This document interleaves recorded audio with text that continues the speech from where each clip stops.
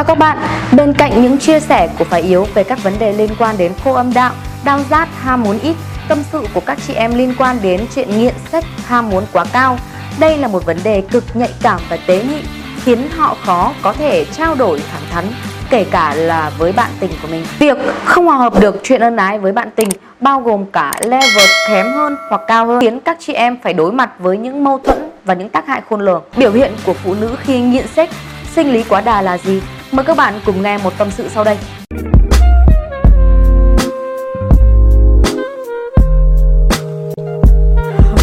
Chào chị, em năm nay 22 tuổi và đang yêu một bạn trai kém em 2 tuổi. Bọn em yêu nhau thật lòng và chúng em có thể nói là một cặp đôi khá đẹp, trai tài, gái sắc. Thế nhưng em có một vấn đề khó nói là sinh lý gần đây của em rất cao. Em quan hệ lúc 20 tuổi nhưng hồi đầu sinh lý không cao như vài tháng trở lại đây. Mà khổ nỗi, người yêu em có vẻ ngày càng kém hơn em về khoản ấy.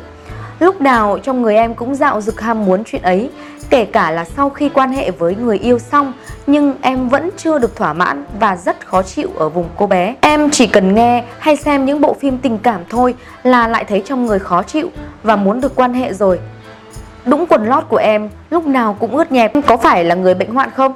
Nhiều khi ngồi ở chỗ làm mà em còn phải chạy vào nhà vệ sinh để thủ dâm nữa. Em thấy rất phiền toái nhưng không thể kìm lại được. Có vẻ là người yêu em rất khó chịu trước sự đòi hỏi quá đà của em. Vì dạo gần đây bạn ấy thi thoảng còn từ chối mỗi khi mà em gạ gẫm bạn ấy lên giường. Thú thật, em chỉ thích quan hệ thôi. Em muốn ân ái cả ngày.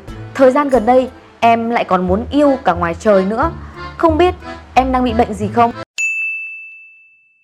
Thân mến, đó là tâm sự của một số bạn nữ gửi đến Facebook Thùy trong thời gian qua. Thùy mới làm video này dành cho các bạn nữ đang gặp phải vấn đề tương tự như thế này. Tâm sự trên đó chính là những dấu hiệu biểu hiện của các cô gái, phụ nữ khi họ bị nghiện sex. Nữ giới và cả nam bị nghiện tình dục, tâm trí họ suy nghĩ nhiều đến các vấn đề liên quan đến tình dục. Sex chiếm phần lớn trong suy nghĩ của họ. Người nghiện sex nói chung và phụ nữ nói riêng, quan hệ với bạn tình khiến họ hiếm khi cảm thấy được thỏa mãn và đầy đủ. Sau khi quan hệ, họ vẫn chưa cảm thấy được thỏa mãn và vẫn cảm nhận được những khoái cảm tại vùng âm hộ cô bé. Muốn thủ dâm nhiều, mặc dù quan hệ nhưng vẫn có thể thủ dâm. Cảm xúc và lý trí bị chi phối nhiều đến sex, nên khi làm việc hay học tập, họ rất khó tập trung để làm các công việc khác. Phụ nữ thường đối mặt với 3 vấn đề sau: sinh lý thấp hơn bạn tình, 2. sinh lý cao hơn, 3.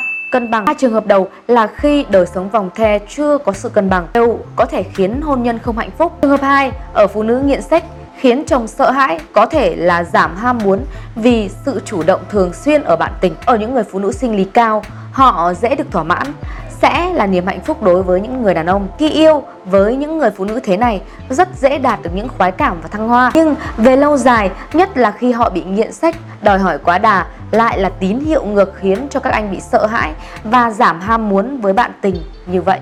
Nên khi nghiện sex ở mức độ nhẹ chưa kéo dài, các bạn nữ nên biết cách tự kiểm soát và kiềm chế những ham muốn. Không nên xem phim ảnh sex hay nói đến những câu chuyện nhạy cảm tạo những ham muốn. Tuyệt đối không được thủ dâm khi cơ thể đang muốn. Hãy lên lịch trình quan hệ điều độ cách ngày, có thể tập làm quen sự điều độ và kiểm soát.